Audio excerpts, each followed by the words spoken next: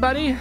Hi, guys. Well, from steaming hot Salt Lake City, Utah, It's Thank God I'm Atheist. the podcast. I'm Frank Feldman, And I'm Dan Beecher. and coming up on the show today, everybody, we're going to be talking about why we talk about politics on Yeah. what should be a show about religion. Yeah, I mean, our show is about secularism and all this stuff, and yet we are constantly bringing politics into this damn thing. Yeah, so we're going to be asking what's up with that. Well, Dan, Yeah. we are just barely over 2 months away from a very important presidential election. What? Right? I know. When did this happen? They snuck it by me. I know, Dan. And so I do think we're going to be talking a lot more politics than we'd even normally do. And, I mean, we talk about Trump a lot, right? Yeah. How can you not? I've actually got a Trump story right here that I'm going to segue into. Okay. This is kind of a frustrating thing with Trump. Really? You found one? I found something a little frustrating about him. He has this habit of saying the subtext out loud. Right? He's like, yeah, he forgets to bring the dog whistle, so he just blows a regular whistle. Yeah, it's amazing. It's absolutely amazing. And so he ends up admitting to things at the his rallies and whatnot, or to quote unquote journalists, Right. The people that he's willing to talk to. Although after that one interview, which was with an actual journalist, holy crap, he's not going to be talking to anybody halfway real for a while. Well, even what's his name, Wallace, like He shredded him. pushes. I know. Chris Wallace is. I've watched some clips of him. I've watched clips where the Fox News people talking to Chris Wallace get all crazy aggressive with him, like he's Right. like dangerous and they have to shut him down. And Chris Wallace is just like, well, blah blah blah. And it's like, where did this Chris Wallace come from? I think. Anyway, I was going to say something. There's madness in the world. is what's happening right now. So anyway, he was at a rally this last week, and he was in Oshkosh, Wisconsin. By gosh. And he just flat out says what we already knew, but that nobody had really said quite so clearly. And he goes, and we moved the capital of Israel to Jerusalem. You remember this, right? Yeah. Because it had been in Tel Aviv Right. prior to that. Where it didn't piss everybody off. Right. And this was like, why would you do this? And of course we all know, but like, why? This is just dangerous. It's just foolish. Right. And then he continues. He goes, that's for the evangelicals. What? You don't. Yeah. Nobody comes out and just says it. You're not supposed to say it. Right. Which is That was normally like really infuriating, right? That people just won't say it. And that's therein lies the frustration with Trump. Because I'd rather be infuriated at him, right? Than him actually coming out and saying the thing. I love that he's saying the thing. I know, it's amazing. It's such a beautiful thing because look, he's this guy that has no one's ever taught him when you're supposed to use your inside voice and when you're supposed to use your outside voice. Like no one's ever told him you can't say X in Y situation. Right. And so he doesn't know when the things that are said in the Oval Office are supposed to be said to the rest of the world and when they're not. He has no sense of that whatsoever. So I'm sure the people that surround him say explicitly, now don't say this in front of anybody. Well, but they need to start using reverse psychology or something. Being like, this is the key thing that you have to say, and he'll be like, meh, meh, meh, meh. Right. Yeah. Anyway, so he caused quite the ruckus back in 2017. That's when he recognized Jerusalem as Israel's capital, because that was the deal, right? That the international community hasn't or typically does not recognize Israel's capital, because Israel was under sort of the treaties that formed Israel, right? Yeah. Jerusalem was supposed to be an international city, right? It wasn't supposed to belong to Israel. It was supposed to belong to, the people of... Because it's a holy site for both Muslims and Jews. Exactly. Scattered all over that place, there's just so many ancient holy places that it was always supposed to just be a shared thing. Right. And so, sort of speaking to the ruckus that happened after this announcement, he goes, it's amazing with that. The evangelicals were more excited by that than the Jewish people. Yeah. That's right. It's incredible. That's true. God. They were more excited about that. Because evangelicals don't care if a bunch of Jewish people die. Right. Or a bunch of Muslims. They're Muslims happy die. with all of that. Yeah. Jewish people and Muslim people killing each other, that's great for us. Yeah. So, because that means the second coming, or the whatever they think is coming, is happening sooner. Right. So the whole point for all of this is that, the evangelicals believe that the rapture will happen, the second coming or whatever, and it says something about Jesus will come to Jerusalem. Yeah. And so their thinking is, you guys can have it for as long as you want. Second Jesus comes, that shit's ours. And that's the end of it. But I mean, the way that when I was a believer, the way I always understood God to work is that you couldn't tempt God, right? That God had his own way of working, right? Like, they believe in some shitty God that you can just sort of like trick into, wow, war in Jerusalem, well, time for the second coming, right? Like, it's insane. Like, and why would you want it to happen? It's supposed to be this awful, horrible time that nobody wants to live through, and they just want it to happen. That's why they're invented psychotic. The idea of the rapture, so that they don't have to live through it. It's not in the Bible. They just invented that. They made that shit up. Yeah, they're crazy. All right. It's funny. I'll transition by saying this. We reported a while ago. Do you remember that we reported, speaking of Jerusalem, that there are a couple of like Christian TV networks that have a constant camera trained at the Mount of Olives or whatever it is, so that they can televise the second coming when it happens? That's amazing. So they don't miss the footage. Right. Look, that is killer tape. You don't want to miss that. Anyway, one of those networks is Trinity Broadcasting Network. Oh, God. Which is one of the largest, probably the largest Christian network in the world. And they, one of their big guys. Now, we've played him before on our show. One of their big draws is one Mr. Kenneth Copeland. Oh, I hate him.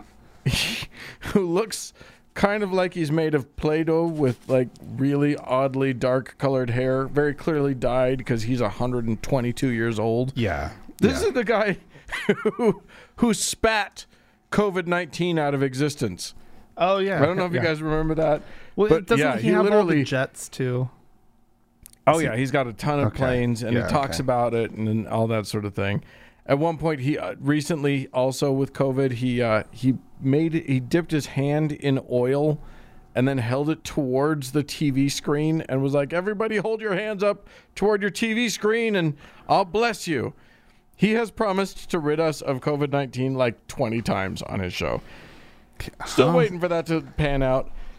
But unfortunately, he won't get the chance to do it too much longer because they done canceled him. Oh. Really? Yeah. What? Yep. He got canceled? He is canceled. See, cancel culture. It's gone too far. It has gone too far. What?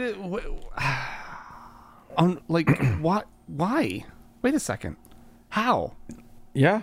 Because his Believer's Voice of Victory show is gone, and in its place, a young buck named Stephen Furtick.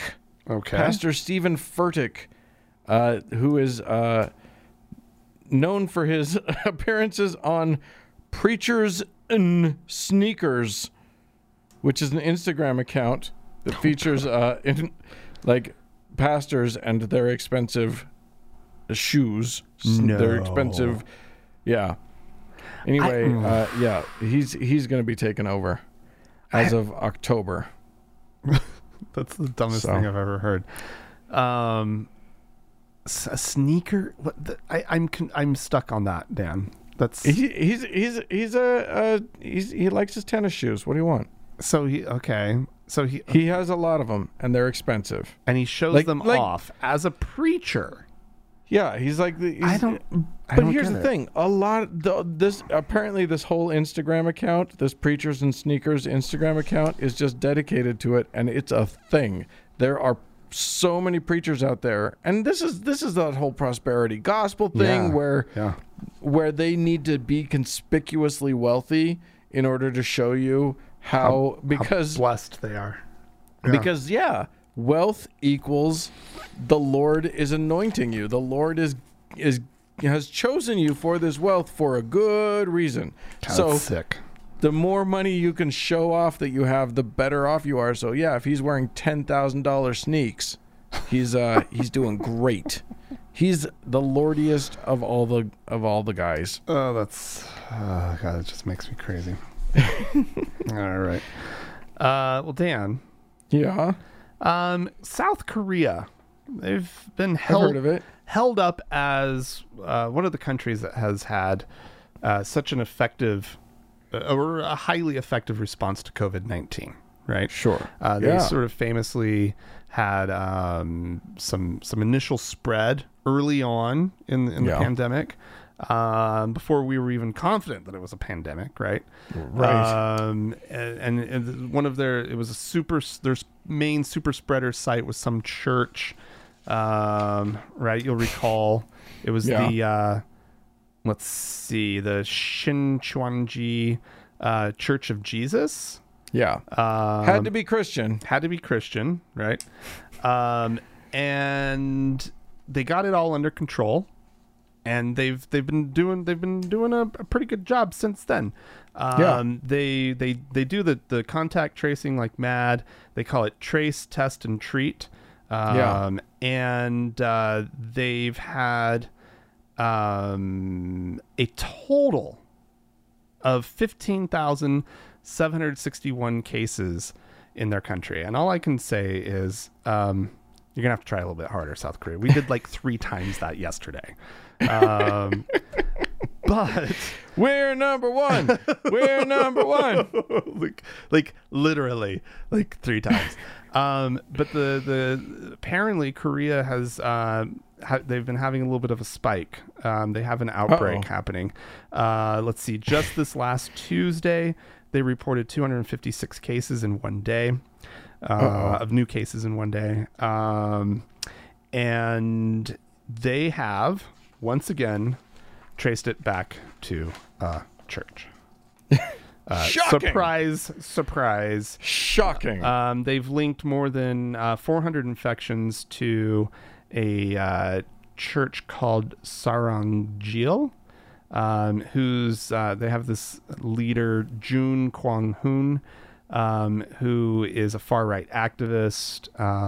He has led protests against the country's liberal president, and they have so Korea, their health ministry has filed 2 criminal complaints against him for disrupting official efforts to contain the virus, because he's ignored orders to self-isolate, and he's discouraging worshipers from getting tested.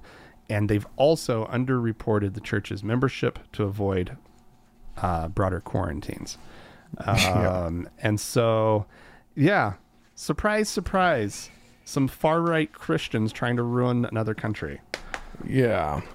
Jesus Christ. It's funny because I have 2 stories left, and I could transition to either of those from what you just said. Well, and good. I don't know which one to go to. And whatever that will be, will transition well to my last one.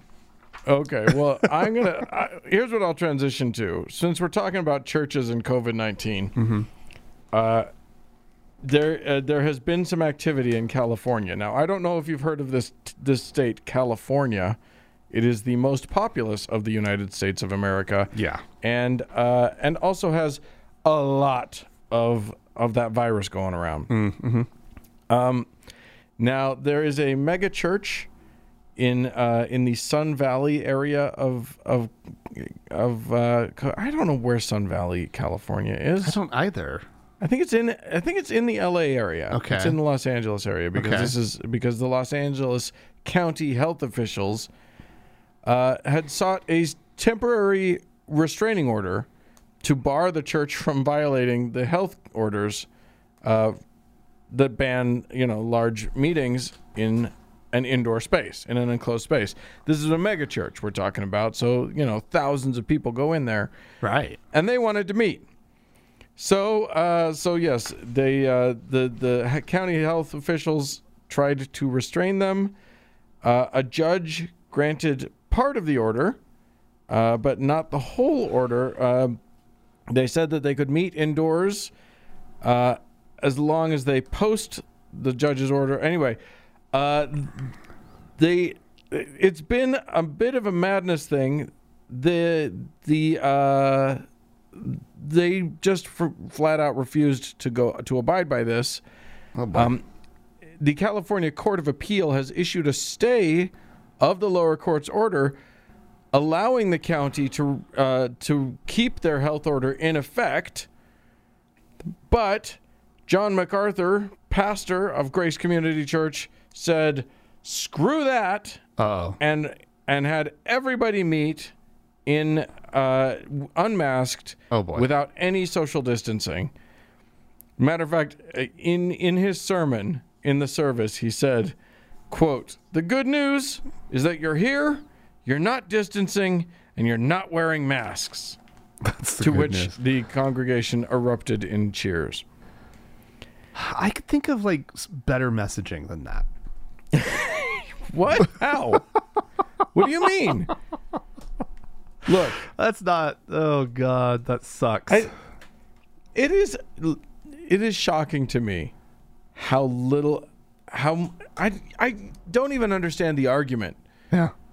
How little these people care for the health and welfare of their constituents, of their what do you call people that go to church at your church? Congregants. Thank you. Yeah. Yeah, it is shocking to me. Well, I mean, wouldn't a better message be it would be slightly grounded more in reality. I mean, not much, but sort of take the tact of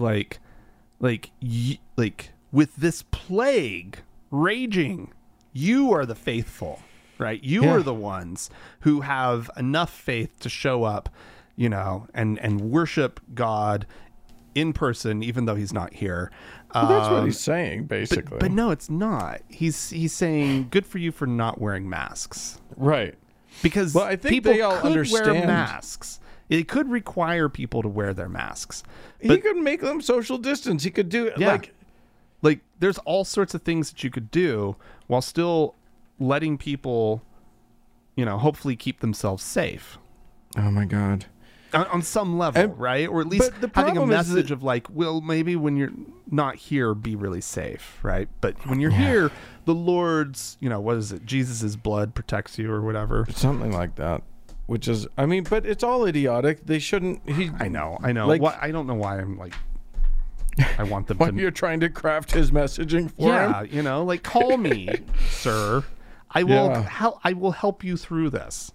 Well, I would seems provide like he's doing just fine. Services for free. to any pastor. Everybody look for the story later where where we talk about how many people how many people were infected because this was the epicenter of this kind of stupidity. Oh my God. The fact that we're still not talking about the fact that Herman Cain, right, died because he attended the Tulsa rally. Yeah. Right? Like that should have been huge news, right? Like, well, I mean, famous political person, semi-famous political person, attends a Trump rally, right? And obviously rallies are different than church attendance, not by much though, right? No, not a Trump rally. Yeah, that is church. That is true. There's a lot of screaming and a rally would have a lot of the same problems. Close quarters, people chanting. And not wearing masks. And not wearing masks. That's true. All right, Dan. Yeah. This is horrifying. Oh, good. I was worried you wouldn't horrify me this week, so I'm very glad. There's this push, right, to reopen schools this fall. Sure. Yeah. And a lot of jurisdictions are just like, nope, kids can stay home. Let's see what happens. Others are like, yeah, send the kids to school. Let's see what happens. And obviously private schools don't fall under the same sort of restrictions, not always at least, that a lot of the public schools are going to be in. But nonetheless, in South Carolina, their local diocese owns a bunch of private Catholic schools, right? That are all going to be returning to in-person instruction. And the teachers are being forced, essentially, to sign COVID-19 liability waivers, or they face losing their job. Oh my God! Quit now! Yeah, no kidding. Like, because these people do not have your best interest at heart. No, they don't. So let's see. By signing the agreement, teachers and staff members are acknowledging that they may be exposed or affected by COVID-19 by attending and or working at school, and that such exposure or infection may result in serious illness and, in rare cases, even death. What the fuck? The teachers who sign, they're agreeing to, quote, absolutely release, defend, indemnify, and hold harmless the schools and the Roman Catholic Diocese of Charleston, including, quote, any claims of negligent exposure, according to the agreements. And they've made it clear that signing the diocese waiver is a condition of employment. And so the superintendent of Catholic schools, one Mr. William Ryan, he doesn't quite see it as, the way that the rest of us are seeing this thing. Right. As a horrific betrayal of the people who work for you. Yeah. He says that it's an accountability measure. Get that. Get that. It's about accountability, right? He says, we believe that each of us are accountable for our actions and want each individual to understand the importance of compliance with the guidelines set forth in the document. The waiver serves as a tool to hold those associated with the school accountable in keeping everyone protected and healthy. That's not how that reads to me. This reads, you're a bunch of, dipshit asshole jerks running these schools, right? And you don't want any accountability. You don't want any responsibility for the fact that you're the ones requiring these people to go back to work. Yeah, this is definitely about accountability. Yeah. It's just about you shirking it. Absolutely. It's not about your employees who should be why would an employee be accountable to anyone for that? That doesn't make any sense. I know. And madness. Or that this is somehow going to remind them to be safer. The fact that they're there is not safe. The fact that they're doing in-person instruction during a pandemic Right. is the unsafe thing, right? Right. And you requiring them to be there is putting them in harm's way. I don't care how much PPP you give a teacher, right? Yeah. Like, what are they supposed to do?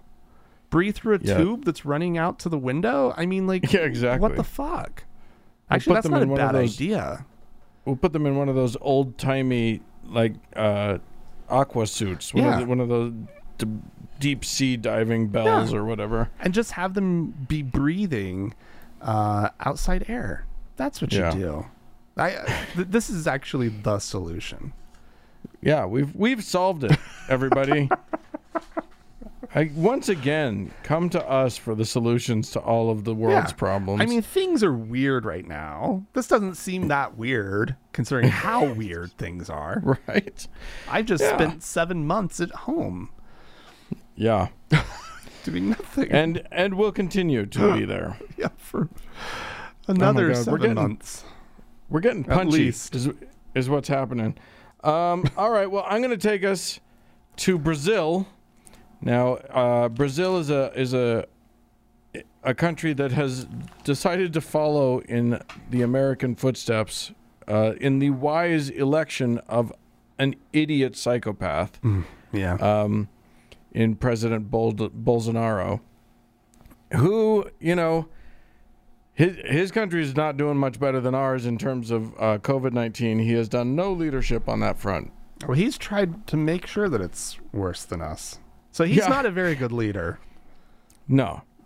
But he sure can enrich the right people, which is a talent in and of itself. However, one of the things that did happen was that when COVID-19 first started to hit in Brazil, the country's there's a ministry, a government agency that's sort of in charge of the indigenous people, or that's in charge of protecting the indigenous people of, you know, the sort of rainforests and whatever, called the National Indigenous Foundation. And they basically said everyone who isn't absolutely essential, that means a healthcare person or a provider of food, everybody else has to leave the indigenous people completely alone. Well, guess who doesn't like to leave indigenous peoples alone? The Christian missionaries. They hate it. They hate it. So, on July 7th of this year, President Bolsonaro decided to make an exception to the new law, to the law, and allowed in Christian missionaries. All they need to go in and go in and, you know, preach the Jesus to the godless heathens is a note from a doctor saying that they're healthy. And then they can go in. So, I got my note from my doctor. Got a note. I get to go and tell these people about Jesus. But what if they don't believe in doctors? Well, what if they could probably find one to give him a note anyway? Yeah, holy crap. So yeah, I mean, it's not bad enough that people are going in and just infecting these tribes, their minds with this. Yeah, exactly. Affecting their minds with their bullshit about Jesus and whatever. They'll now definitely be infecting them also with a virus. Jesus Christ. So that's fun. Well done, you guys. Good job, everybody all around. The proselytizing can gallop apace with the indigenous people, the poor, ungodded heathens who were sitting there naked in the jungle, happy as a clam, not even knowing how miserable they were without Jesus to tell them how shitty they are. Yeah. You know, they didn't even know they needed to be saved. Right. Yeah. A spiritual battle is what's happening. Great. All right. Yeah.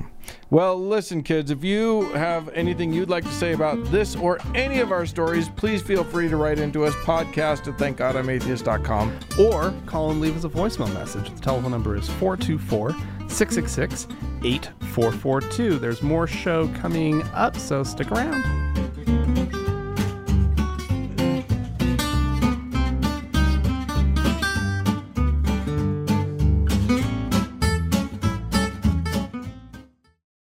Dan. Yes. Are you ready for a nice little clip from your favorite turtleneck wearing preacher man? Nonagenarian. Nonagenarian preacher man. Yes. Pat Robertson. Patty boy. He's been... We've said it many times on this show, but the thing about Pat Robertson is that half the time he's batshit crazy like all of the preachers, and then half the time he actually acknowledges reality, and you never know which one you're going to get. Are you going to get the hurricane is caused by the lesbians, or are you going to get, no, the tornadoes are just caused by, it's a weather phenomenon, and here's how it all works, and let me explain the science to you. Right. It's... Well, he's like he's like bipolar or something. So let's see what pole he's on this time, shall we? I personally feel that this coronavirus is so deadly, and the idea of having large people come together without masks and without social distancing is a mistake, because people catch this stuff, and coronavirus is deadly. Not only does it affect the lungs, it affects now the neurological system, it affects other parts of the body. We haven't yet plumbed the depths of what this stuff does. And I really, really don't think that it's wise for 1,000 people to come together without masks and without social distancing, and just all of a sudden they're out there praising the Lord and having a wonderful time. And at the same time, people are catching this stuff. What is going on? Could the Lord in his wisdom be allowing something to happen to America to wake us up so that we will repent before him? We're looking at the locusts coming to all over the parts of the world. We're looking at this dread coronavirus. We're looking at an economy that's in shambles and trillions of dollars in debt. And now we're looking at a body blow to the Midwest of our country. I just wonder, but if there was ever a time we ought to pray, I tell you, it's time. If my people, which are called by my name, will humble themselves and pray and seek my face and turn from their wicked ways, then I'll hear from heaven and forgive their sin and heal their land. Repent, turn from wicked ways. And there are a lot of stuff we're doing in America that is an abomination before God Almighty. But only America. No, look, America's the one that counts. That's the only country that matters. Like, it's what we're doing that's like, it doesn't make any sense. The rest of the world, which apparently is supposed to be worse, right? Than us, right? In all accounts, kind of figuring out this COVID thing, right? Right. Like, at least handling it until there's a better solution. All these heathen countries. Yeah. And yet, we're the ones that have to have a reckoning. I don't know. Yeah. No. I do love that that this time we get both versions of Patty Boy. We get reasonable, like, actually, and it makes sense. Dude is clearly the oldest man on the planet. Yeah, he's going to be afraid of COVID-19. He should be. He's absolutely right. Everything he says is correct in the first part of that thing. And then he's like, but also probably Jesus is just pissed. Just mad. Why do we make Jesus so mad? He made us all die of a disease. That's mean. Yeah. Yeah, it's funny, right? That, I mean, because Pat Robertson does this thing where he kind of keeps both things in his head. Yeah. Like, he keeps reality / maybe something science-y in his head, right? Yeah. And then he has over here just his religious nonsense, right? And it's really whichever one is more convenient or whichever one strikes his fancy in the moment, you know. But there is a thing like I'm gonna everybody don't forget about this. But I wish there were more Pat Robertsons in the world. Yeah, you know, because like he's a horrible, loathsome human being. Like stances that he's taken on homosexuality and women in general. It's just a concept. Trans people. Like he holds truly wretched beliefs, right? Right. But at the end of the day, he sometimes at least is willing to acknowledge a bit of science and truth. Yeah. And in fairness to him, he's so old he remembers the Salem witch trials. So he he's come a long way. He's come a long way. That's okay. Look, we had some folks write into us and call into us, so let's get to that. Ethan, who is one of our donors, thank you so much, Ethan, wrote into us to say, I recently read an article in the summer 2020 edition of National Affairs titled The Spiritual Species. Written by psychologist Clay Rutledge, the article argues that despite whatever trends we might see in the survey data, we are unlikely to see spirituality disappear from the human experience. To support this claim, the author makes the following points. Studies indicate a deep human need to find meaning in life. Studies further find that spirituality, particularly organized religion, is extremely effective at providing said sense of meaning. Alternative forms of spirituality, such as belief in ghosts or horoscopes, are not as effective as organized religion at providing meaning. Also, the non-religious are more likely than the religious to hold these alternative supernatural beliefs, indicating that they are attempting to substitute religion with something else to find meaning.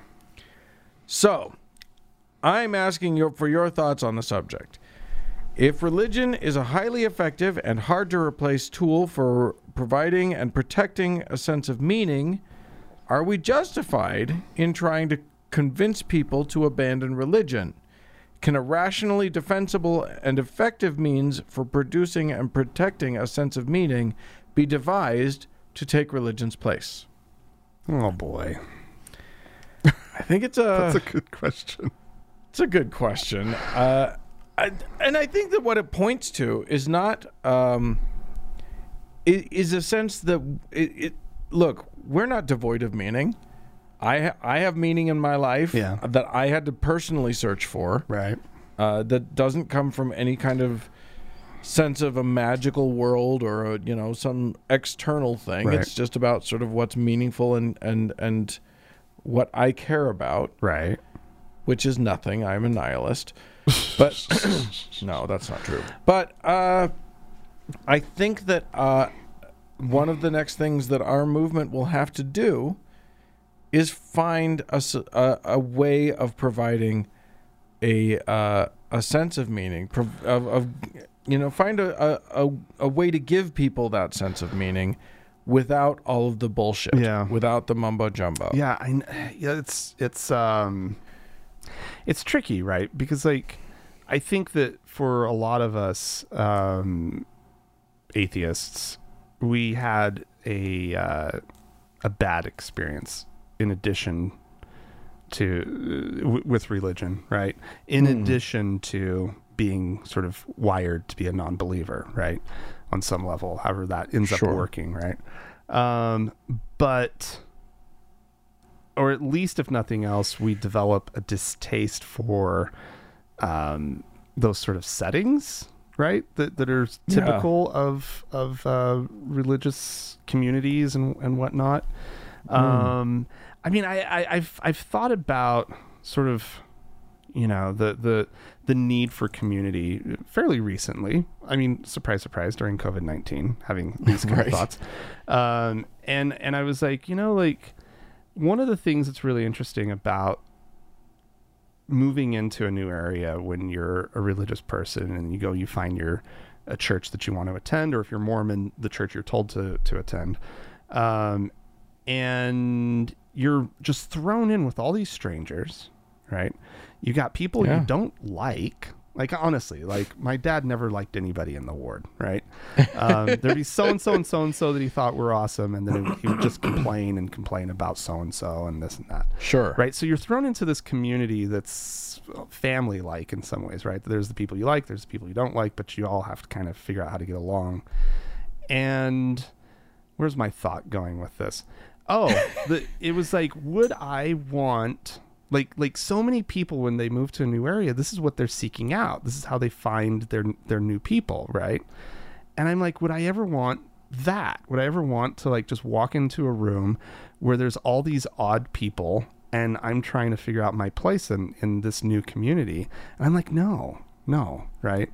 And so the idea, and I know that finding meaning is more about like the religious experience and the belief structures and all of that, and the sense that you have of like purpose, right? But I think that there's the social side of it as well, that is purpose, right? Especially in Mormonism, because you're always given a purpose, right?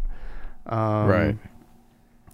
I just maybe I've lost my train of thought here, but I just don't think that it's something I want in my life, right? Yeah, what I can't imagine is that we can't come up I can't imagine that we can't come up with something that will give us a sense of meaning without us having to lie to ourselves and to each other.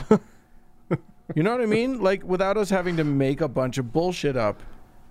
I'm sure that we can come up with a new way of doing things, a new way of supplying that sense of meaning, that sense of connection, that sense of spirituality, for lack of a better word, though I don't ever know what people mean when they say that. Right. Without having to resort to magic. Yeah. That doesn't actually exist. Yeah, it's a tough one.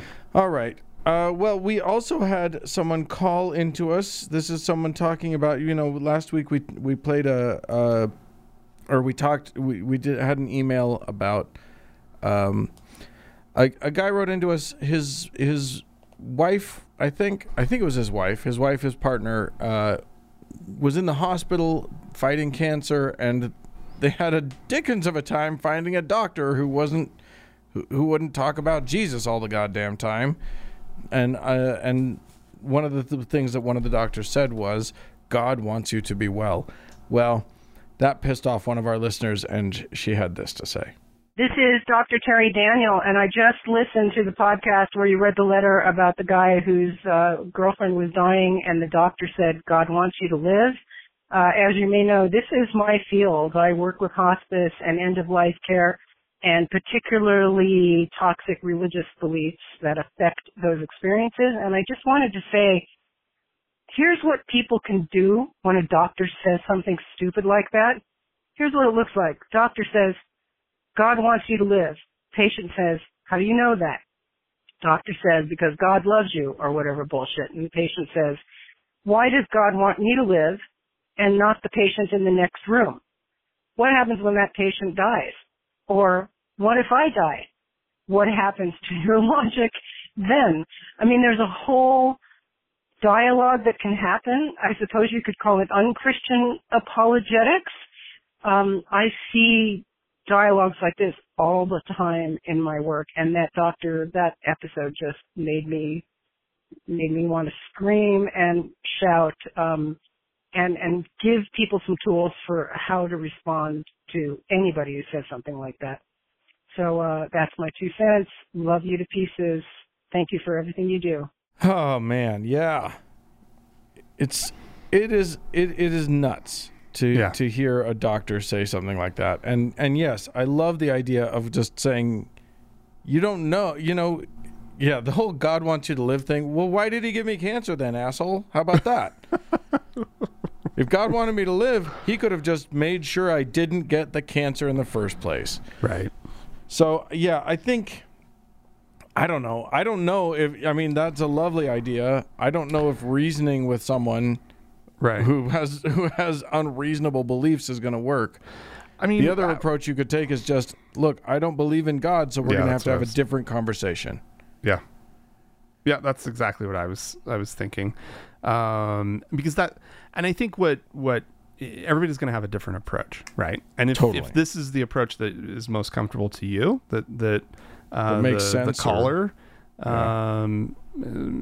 described, then great. I would definitely maybe go that direction. But for me, I agree with you, Dan. I would 100% just be like, I don't believe in God. I would just point blank tell them where I stand with what you just said. So for me, that's irrelevant. Like, let's talk about my needs, my medical needs. Although, here's the thing that I like about what Terry said, which is that what she says could, like, if you get through to them at all, if you say, look, here's why what you just said is so ignorant. Yeah. And you hold that mirror up to them, there's a chance that they won't go taking that bullshit to somebody else. Yeah, that's a good point. So it's not now mind you, it's not your job to protect everybody else from somebody's bullshit. And if you're in an extreme case where you're facing something that's very difficult for you, you just do whatever makes you feel safe and comfortable. Like, save yourself. You don't have to save the world. But if you're in a place where you can actually, like, rationally make that decision and maybe save somebody else down the road from that kind of ignorant bullshit, great. Yeah, I don't know. It's all very tricky. Yeah. Well, Dan, we have some people we should thank. Yeah, you know what? I'm gonna start us off. Oh, are you? I am, because we got a one-time donation from Lonnie, who's coming in, and I don't know how to calculate it when it's a one-time donation because all of our sort of priesthoods are based on an ongoing thing. Mm-hmm. But I'm going to say that Lonnie is this was a very generous donation, so I'm going to say that Lonnie is somewhere in the Melchizedek priesthood. Let's just say at least an elder. At least an elder, borderline high priest. Could be a high priest. Let's call it. Let's say high priest. Lonnie, you're a high priest. Well That's done. Fantastic. And then of Amazing. course, we have some new patrons over on Patreon. We have 2 new deacons. We have Kathleen and Ethan, who will be passing the sacrament this next Sunday. Wonderful. And then we have a new teacher by the name of Chad.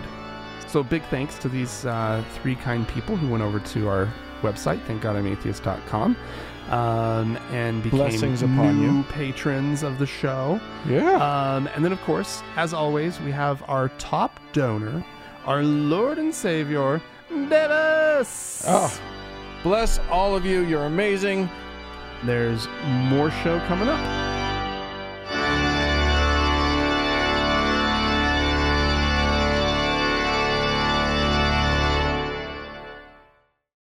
Hey, Dan. Yeah. I've got a beef. I've got a beef with you. I love beef. And maybe a beef with me. Okay. Why are we always talking about politics on this show, Dan? It's true. It's not a politics show. There's plenty of politics shows out there, but ours is supposed to be a show about sort of secular life. It's about political, or not political. It's about current events. Yeah. From a non-religious perspective. Right. And yet here we are, we openly being just liberals, expecting all of our listeners to put up with a liberal bent. And here's the thing, and every now and then we hear from a conservative person who takes us a bit to task for it. And yeah, it's like, yeah, we talk a lot about politics on this show. And I think we've mentioned it before. It's not us, it's them. You know what I mean? Like, we're not driving into their lane. They are careening into ours. So yeah. I feel like, I mean, it becomes very clear that we have to talk about politics. But why do we have to be and so insistent on one side of the aisle versus the other. Like, you and I think we could agree that we would be horrified to find that any of our listeners would vote for Donald John Trump. I'm horrified when I find out that anybody would do so. Right. You know, and to be honest, if you're out there, Trump supporter, I would actually want to hear from you. Yeah, but I don't think we have. We may have scared them all off at this point. In our active listenership, Dan, many people who would be Trump supporters. But again, like, if you're out there, like, please let us know. But there's a good reason for that, and that is because the conservative right wing of this country back in the 80s decided to handcuff themselves to religion for better or for worse, and they've just tightened those cuffs every year since. Yeah. They have shackled themselves so completely and thoroughly to religion that literally there's one party in the United States that is, you know, in our two-party system, and anyone who says that there's a third party that's meaningful in any way is just kidding themselves. And so we've got one party that is a political party and one party that's a cult. And that's basically all they have left right now. So here's my thing. Part of what is what has been so tricky about us navigating the political world is that I actually want to remain open to conservative listeners. I think that, you know, our show isn't primarily a political show, and and politics are not our primary concern. But I can't be open to a party that is, you know, where the Oval Office has a revolving door of creepy pastors going in and out, influencing our easily influenced president, and where all 90% of their messaging is religious manipulation, where they've abandoned entirely the concept of political compromise and political like that's all gone because religious thinking doesn't include that. There's no such thing as compromise in dogma. How could there be? Right. So right, exactly. So rather than, and you and I were talking about this earlier, and you made the absolutely right point, which was that what American politics, what politics used to be here and what they all should be everywhere is we as a country all agree that there are certain goals that we have, that we want certain things as a country. Now, we may disagree on the correct route to get there. Right. But you know, it used to be understood that in America, what we wanted was a country where everybody prospers, where everybody is taken care of, where all the people, you know, where if you work hard, or if you contribute well, then you are rewarded with safety, security, and you know, the pursuit of happiness. Right. That's no longer what one side of this argument believes. Now they believe the good people, us, we the believers, deserve all the good things. And then there are the people who are against us, and they're bad. Yeah. You know, we had Lance Wallnau, a pastor extraordinaire, who went on the air, not on the air, he went onto YouTube and started talking about Kamala Harris when it was announced that she would be the vice presidential candidate, and started talking about how Satan is using Kamala Harris to bring down Trump. He didn't seem to notice that, like, Kamala is not the presidential candidate. She's the vice presidential candidate. Right. But when everything has to be couched black, white, good, evil. There's only one way to look at this, and anyone who looks at it another way is literally my enemy. Yeah. Wants different things than I want in the country for the country. Like, they doubt the motives of the Democrats, right? Because a disagreement means that you're on Satan's side. So right. you obviously want bad things for the country, right? And I mean, you were saying that, like, he was saying, like, the Jezebel's, spirit or whatever. Right? Yeah. She has a Jezebel spirit, and so like this maligning of people, these nasty, this nasty approach to politics, right? Yeah.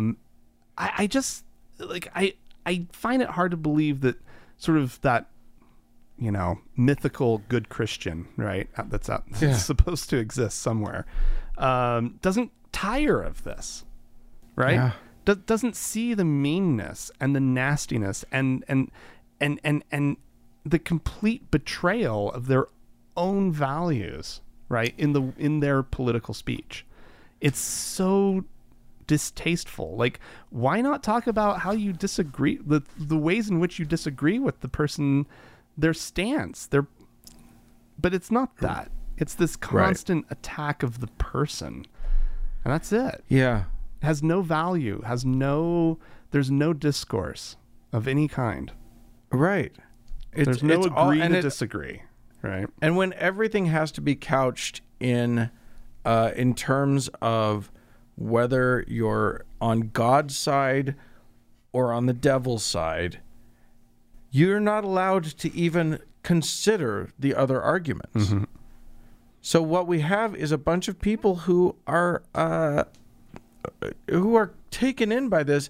Now, also, I see a whole lot of people, and it's a growing segment of the population, who just want their conservative party back, who just want a party that makes sense, that has sort of more traditional, more conservative economic standpoints, mm-hmm. and a slightly different way of looking at the same goals that we had.